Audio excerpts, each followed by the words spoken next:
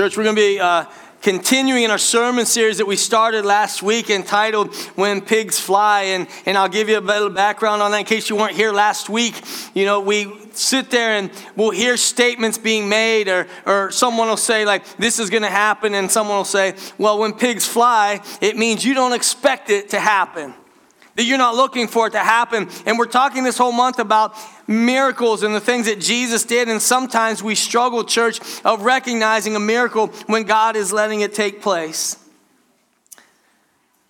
We're going to be talking about and appreciating the fantastic, maybe the crazy, even the outlandish miracles that really do happen. In Matthew chapter 22, verse 29, it says this, Jesus replied, "You are in error because you do not know the scriptures or the power of God." So church, I want you to think for a moment. I'm going to ask you a question, and I don't care. You can raise your hand, you can shout out, you can sit there and answer yourself. How many of you believe that our God, the one that we serve, has the power to touch a sick body and to make it well? Yeah. You know, I absolutely and completely believe that he does. You know, if you look in the Old Testament, you see countless times of miracles of someone being healed. And even if you look in the New Testament, church, there's over 30 different miracles that Jesus himself did to heal people. I mean, we've heard where he opened blind eyes, he healed deaf ears. We've talked about how he made the lame walk again, and even he rose, he brought someone back from the dead. You know, in Acts, there was a time when Paul was preaching. If you never heard this story before, he preached so long. Luke said this in his account. He said he went on into the night. So this dude was preaching long and hard. And have you ever been bored with a sermon like in another church? Make sure you remember that, okay? Well, Paul went on. And the Bible gives a recollection of a kid who fell asleep. And he fell out the window. And this poor kid, he fell asleep and he fell right out the window. And Paul, though, he went to him, thankfully, and laid hands on him and brought him back to life. And then the most controversial, church, the most controversial of all the miracles in the New Testament, when Jesus healed Peter's mother-in-law. Now, there's some biblical scholars believe that right there is why Peter denied Jesus 3 times, because he healed his mother-in-law. That's a joke. Thank you for the laugh. I appreciate it. No, but I really do, church. I believe in a God who still has the power to heal. In John chapter 14, if you'll look at this with me, please. John chapter 14, verse 12, it says this, "Very truly, I tell you, whoever believes in me will do the works that I have been doing, and they will do even greater things than these, because I am going to the Father." See, church, Jesus healed the sick. He healed the sick, and I believe the same power that healed the sick during biblical times is the same power that's alive and well today, healing people. Amen. See, and God does it through the prayers of his faithful people. You know, church, we serve a God. We serve a God whom with all things are possible, right? All things are possible through the God we serve, a God who can do exceedingly, as the Bible tells us, and abundantly more than all you can ask, all you can think, and even all that you can imagine. That is the God that we serve. And we believe in a God who does miracles. But here's the question, church. Have you ever prayed for God to do a miracle and heal someone, and he didn't? You know, church, sometimes we pray for God to heal, and he doesn't. And sometimes, church, when you believe that God can, and he doesn't, what happens, it can make you be unsettled. It can shake you. I mean, it can even rock you. To where we ask those questions, right? Like, God, where are you at? Or God, like, I knew you could. So why is my nephew still sick? You know, I believe you can, God, but why is my daughter still suffering with depression? Or God, we prayed and we prayed and we prayed. And why did grandma pass away from cancer? I knew you could, God. Church, we ask ourselves, I knew you could, God. And a lot of people would conclude, and I see this happen, church, well, God must not be real. or he's not good, or he cares for everybody but me. So how do we reconcile that, church? How do we follow a God that we know that he could, but he doesn't do what we think he should do, what we believe that he should do? So what I want to do today is I want to attempt to answer a few questions at the same time. Maybe I want to help build your faith in a God who hears our prayers. And I want to give you a truth today, church. If you get nothing out of this sermon today, I want you to get this, okay? Our God is a God who heals, but he doesn't heal everyone all the time. It's true. We know that is true, and most of us have prayed for something, and it hasn't happened. I know that's happened personally to me, but most of us don't realize this is true in Scripture to people who faithfully served God. Sometimes we just look at ourselves individually, but you can go all through God's word and you can see men, women who were extremely faithful to God, and they prayed for it and they didn't get that healing. You know, Trophimus, it's Paul's friend. He's mentioned in the Bible quickly on the third missionary journey. This guy Trophimus, he got sick.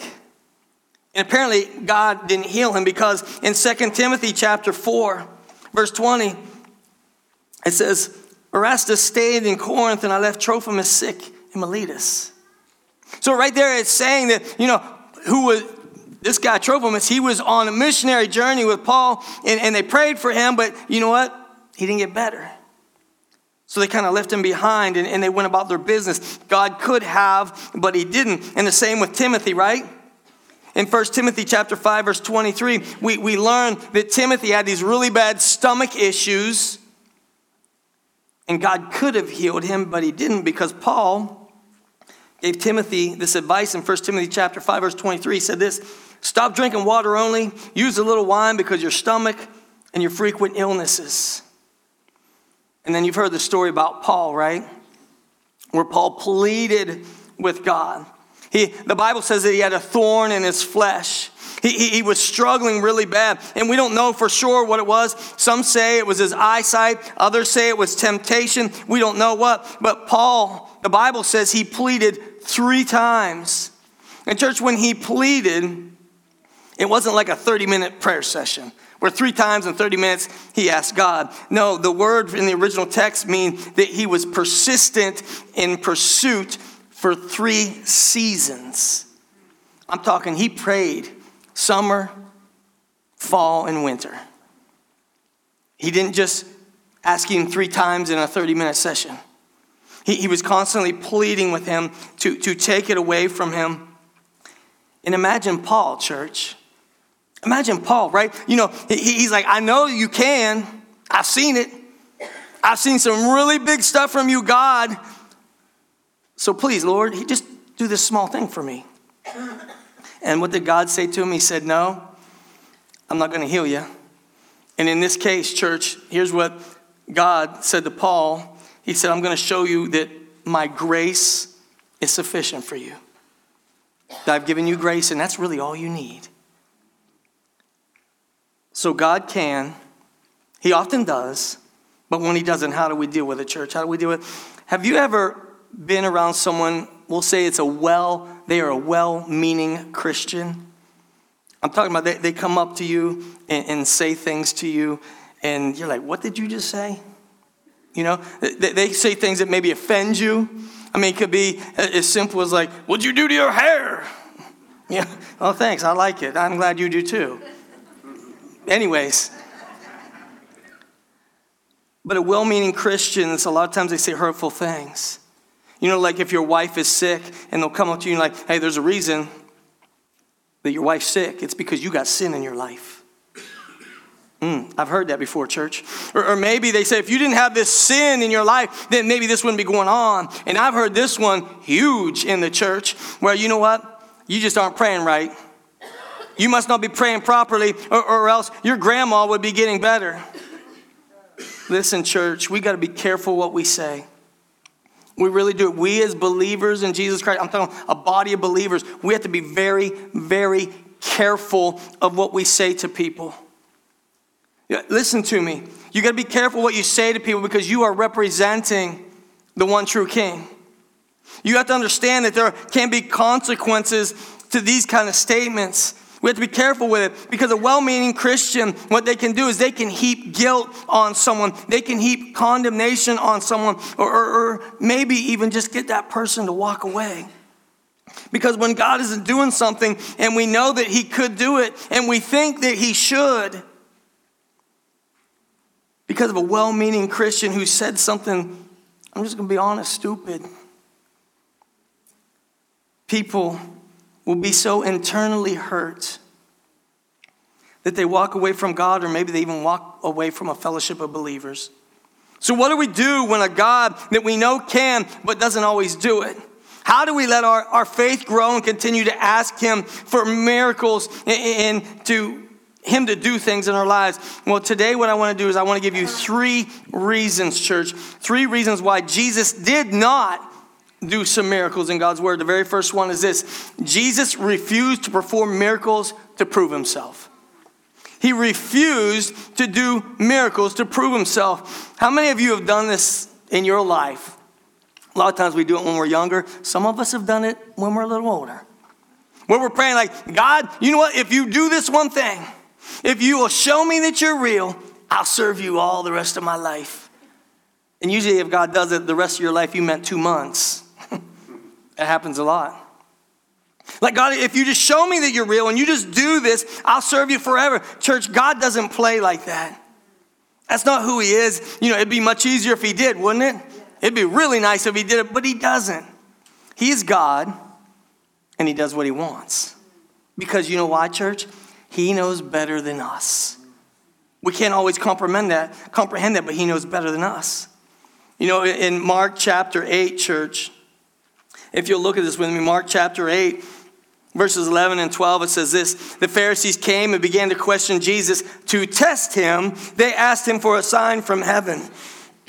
So these guys are coming up to Jesus just to test him. Their hearts were wrong, by the way.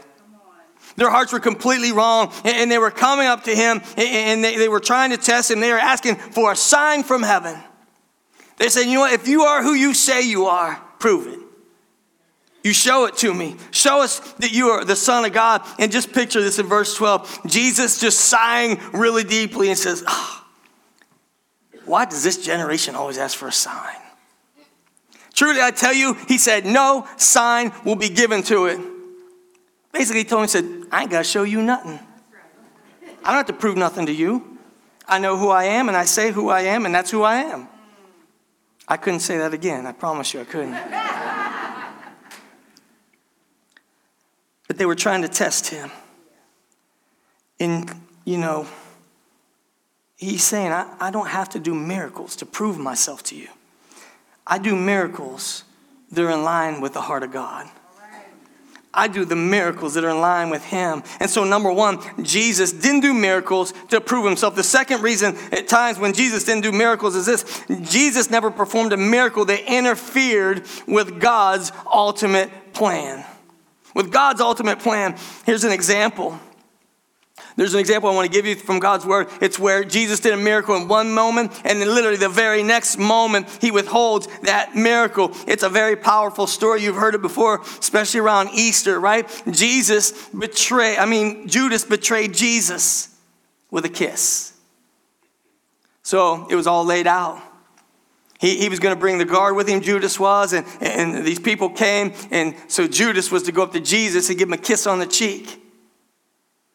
That's who he is. The guy I kiss, that's the one you're going to get. And the guards would know who he was, and they would haul him off, and you know how the story goes, right? Peter, he gets ticked. Peter gets ticked off, and he's like, you ain't doing that to my Jesus. That's right. And he pulls his sword out, right? And he's aiming for that dude's head.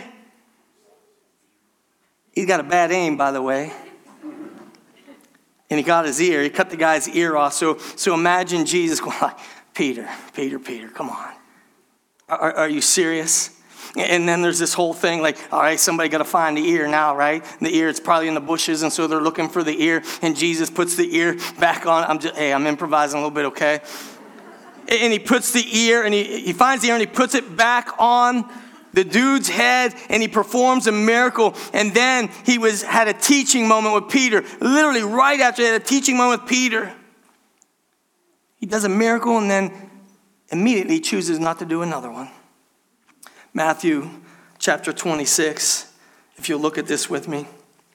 Matthew chapter 26, 53 and 54 says this, don't you realize that I could ask my Father for thousands of angels to protect us, and he would send them instantly? But if I did, how would the scriptures be fulfilled that describe what must happen right now? Jesus healed the guy's ears, and immediately he told Peter, I could have took care of that if I wanted to. I could have took care of it. I could have sent thousands of angels down here to whisk me away, and none of this would have happened, but that would go against what my heavenly Father has intended. So when it withholds from God's plan, Jesus does not do that miracle. Even when the disciples, church, even when the disciples around him, they didn't understand. And I believe you and I can relate. Man, there's times we ask God to do something, and it makes sense to us, doesn't it? Makes complete sense. And when he doesn't, we don't always understand. I'm like, God, it's a no-brainer, right? Why can't you just do this? Why can't you just take care of this for us right now? Church, I want you to remember something. His ways are not like our ways. His ways are higher than our ways. His thoughts are higher than our thoughts. We don't even come close to understanding what it is that he's doing. So when did Jesus not do a miracle? Number one, to prove himself. Number two, to go against God's plan. And the third reason is this. Jesus didn't do a miracle of healing when there wasn't any faith. When there wasn't any faith. When Jesus went to his hometown, the Bible records it very clear. They weren't real impressed with him, church. When he went back to his hometown where he grew up, they were not real impressed with him. You can just imagine for a moment, right? Hey, isn't that annoying kid? He was a carpenter's son. He come back here telling us how it's supposed to be, right? Isn't that the one who was the teacher's pet? Oh, he's got all the answers, right? That Jesus kid. The Bible says he didn't do any miracles in his hometown. Why do you think that was? Matthew chapter 13, verse 58 says this, and he did not do many miracles there because of their lack of faith. Because of their lack of faith. See, we have to understand that our faith, church, moves the heart of God. Our faith moves the heart of God, and your faith matters to God. It completely matters to him. And when you pray, it touches the heart of God. It touches him. How many of you have ever had one of your children come up to you and they just look at you just real endearingly and they're like, Mommy, I love you. And you just melt. And then you come back to reality because you think, okay, what do they want? Right? But in the slight chance that they don't want anything and they're really just having that moment with you, like they're just like, I really love you. I love you better than Pop-Tarts. And they're telling you how much they love you and you're responding and it just melts your heart and it's a wonderful feeling, isn't it? How much more do you think your Heavenly Father responds when you have faith and you pray to him? When you're saying, because man, when we're supposed to pray, right? You're supposed to tell him how good he is. Lord, I thank you for you are amazing. You are an awesome God. I appreciate who you are and what you've done to me. And you know how that makes your Heavenly Father feel? It moves him, church. And when you pray, it touches the heart of God. I want to give you 3 examples of that, exactly how that works. And the first one is this. You've heard the story. I believe you have the woman who couldn't stop bleeding for 12 years, right? She's embarrassed. She's in pain. She's unceremonially clean. She's ceremonially unclean. Jesus walks by, and this woman thinks, like, if I could just reach out and touch the edge of his coat, I believe I can be healed by that. So there's Jesus walking along, and this girl, she just reaches out and she touches the end of his coat. And because he's Jesus, like, whoa, who touched my coat? He recognized the fact that someone touched his coat. And in Mark chapter 5, church, in Mark chapter 5, verse 34, he said this, daughter, your faith has healed you. just because she had that much faith in him that she was healed. Then we know the story, right? The man with leprosy, he falls to the feet. He falls at Jesus' feet and he begins to worship him. In Luke 17, verse 19 says this, rise and go. Your faith has made you well. And the blind man who screams out, I can't see you, Lord, but I can hear you. And I know you are there. Have mercy on me. And in Mark chapter 10, verse 52, what did Jesus say? He said, go, said Jesus, your faith has healed you. Church, our faith moves the heart of God. In all the Gospels, think about this for a minute. In all the Gospels, Jesus was only ever amazed by one thing. There was only one thing that blew him away. There was only one thing that just impressed him. And you know, church, what that was. What amazed Jesus? Our faith. That's what amazes Jesus Christ. The story of the Roman centurion, right? He had a sick servant. And he comes to Jesus and says, Jesus, I'm not even worthy. I'm not even worthy for you to come to my house. You just say a word. If you would just say a word, you don't even have to see my servant. You don't have to touch my servant. You don't have to walk in that direction. All you have to do is say the word and he will be healed. And Jesus said the word and he was healed. And I love what Jesus said after that. He said this. He said, I have never seen faith like this before. That this dude knew who he was. He said, you ain't got to come to my house. You ain't got to even look my direction. You don't have to touch nothing. All you got to do is say it. He had that kind of faith, church. So when it comes to your faith, I want you to think about yourself personally this morning. You're sitting here this morning. When it comes to your faith, would Jesus be amazed at your faith? Seriously, would he look at you and just be like, wow, that's awesome. Look at the faith that person had.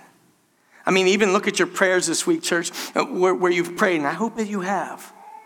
Where you prayed in your prayers this week, what did you ask for, church? What was it that you were seeking out? What was it big? I mean, God intervening? That you were asking him to do something, just blowing it away? Or was it, God bless my food, keep my kids safe?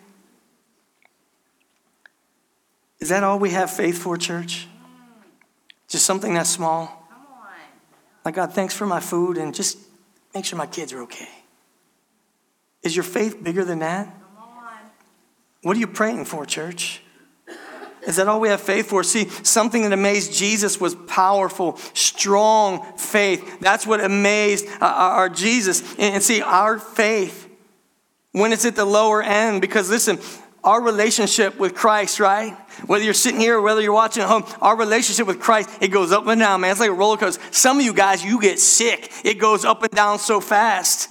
You're getting motion sickness because today you are on cloud 9, right? You're on the mountaintop high and look at what my God's doing. And then tomorrow you're clear down here like, where are you at, Lord? The very next day you're back up there again.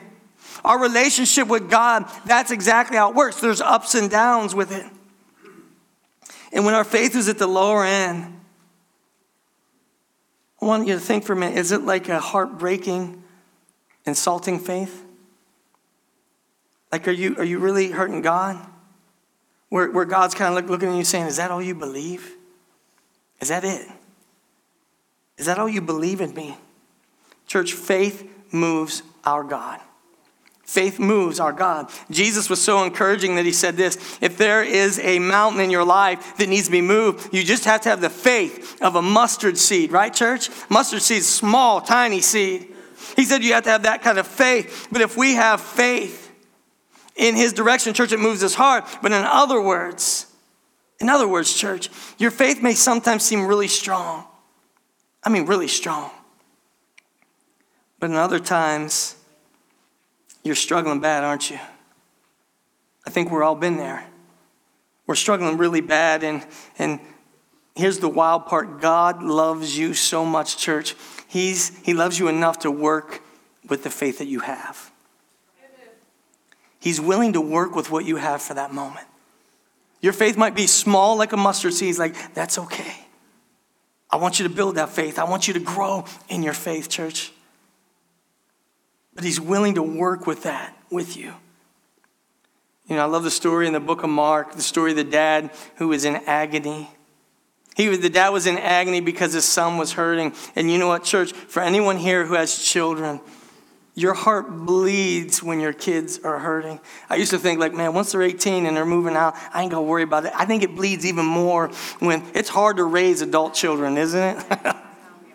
Your heart bleeds even more for your kids.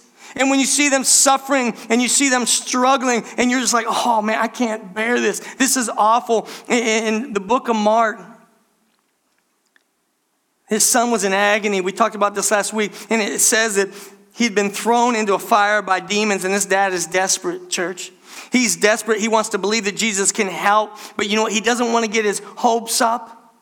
He wants to believe that he can help, but he doesn't want to get his hopes up too high. And so he says, Jesus, if you can do anything, if you can do anything, please do this. And that word there, if you can. If he can. Church, he can do anything.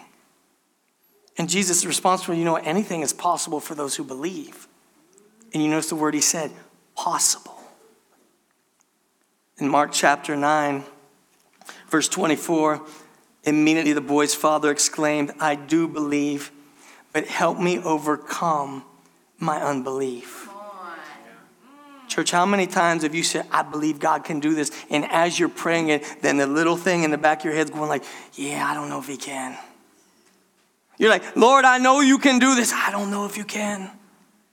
Right? We have that torturous thought process going on in our minds and even in our hearts. And Jesus is telling them right there. He said, anything is possible for those who believe. And then immediately the boy's father, I do believe, but help me overcome my unbelief. Listen, church, it's hard like that, right? It's kind of like he's like, you know, I do believe, but I'm still human. God knows who you are.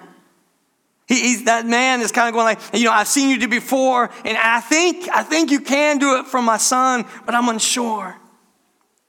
And Jesus, church, Jesus looks at him with a loving understanding of his imperfect faith. A loving understanding of recognizing where he is. Church, listen to me this morning. Our faith isn't based on what God does. If this is where your faith is at right now, you need to reevaluate. Our faith isn't based on what God does. It is based on who God is.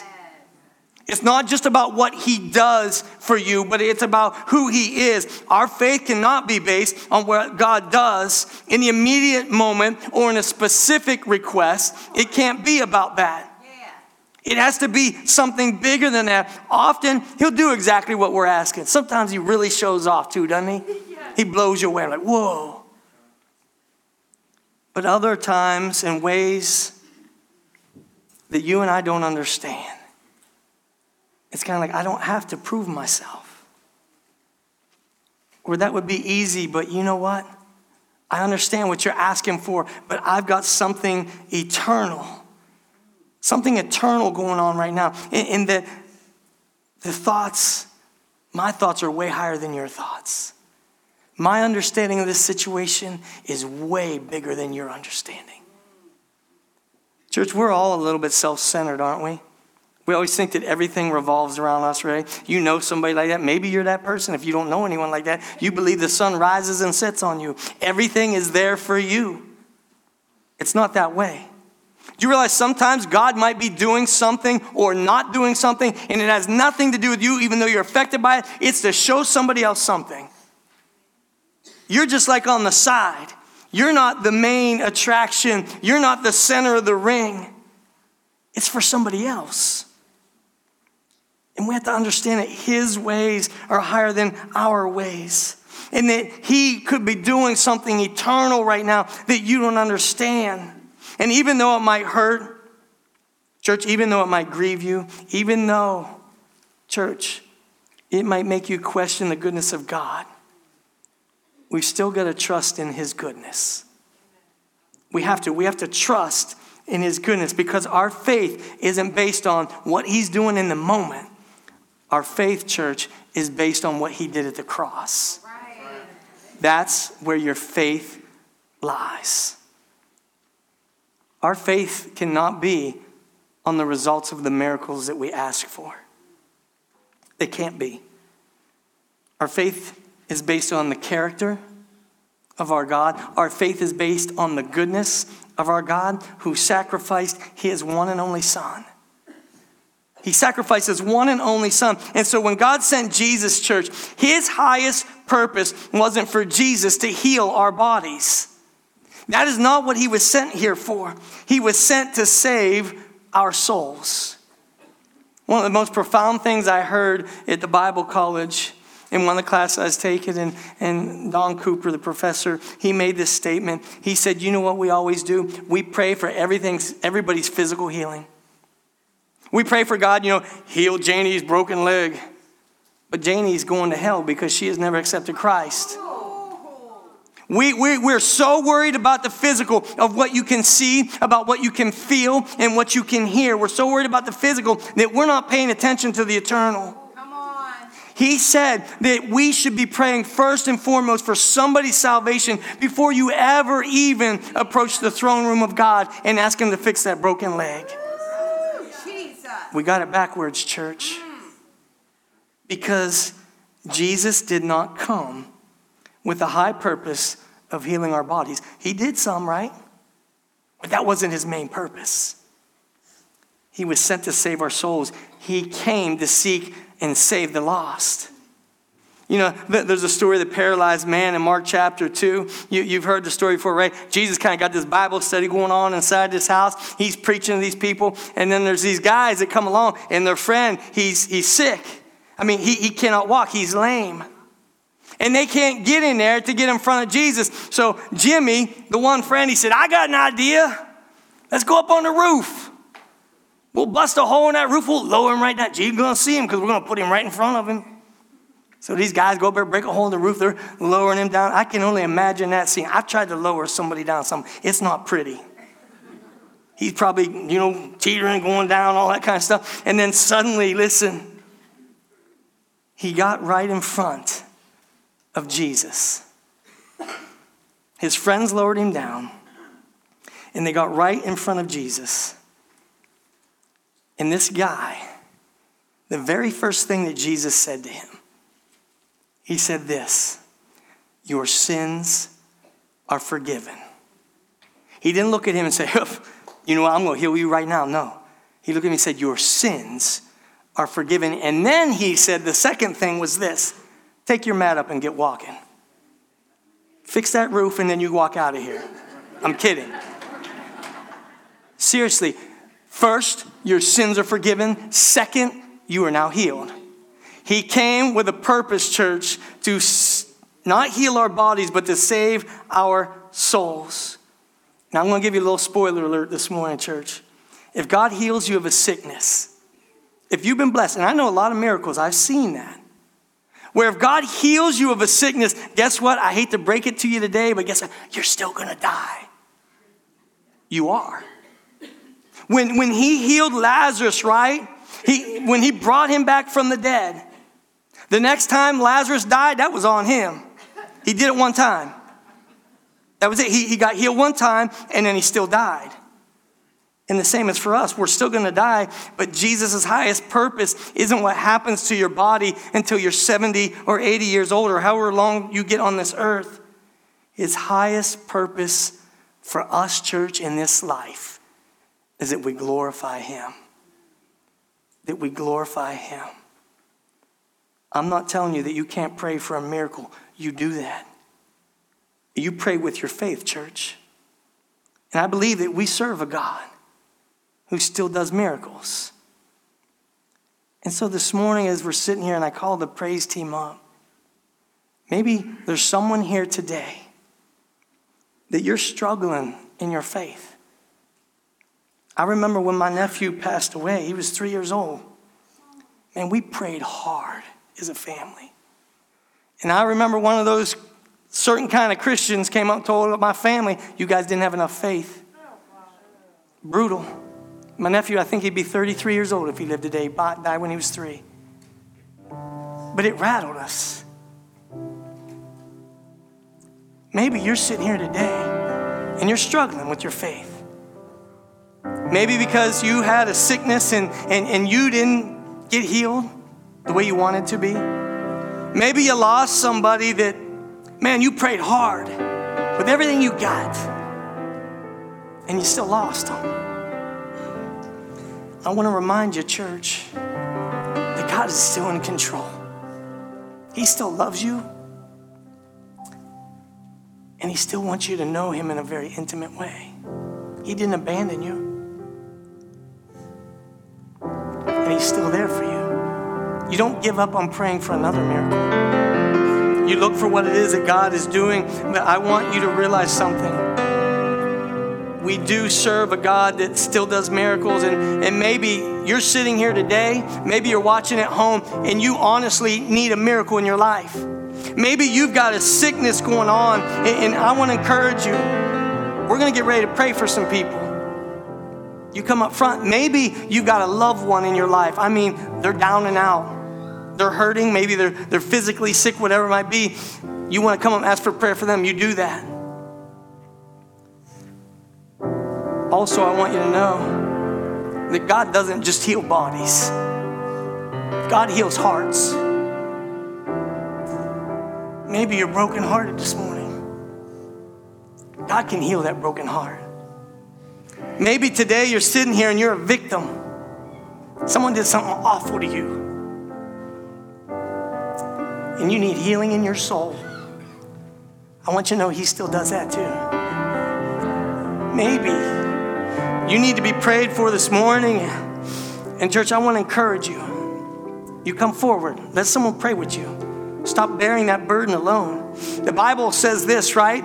That God hears the prayers of a righteous man or woman. He'll hear those prayers. And we still have to have faith of who he is. But last but not least, maybe this morning, you need prayer desperately for the highest purpose that Jesus came to this earth, and it's for salvation.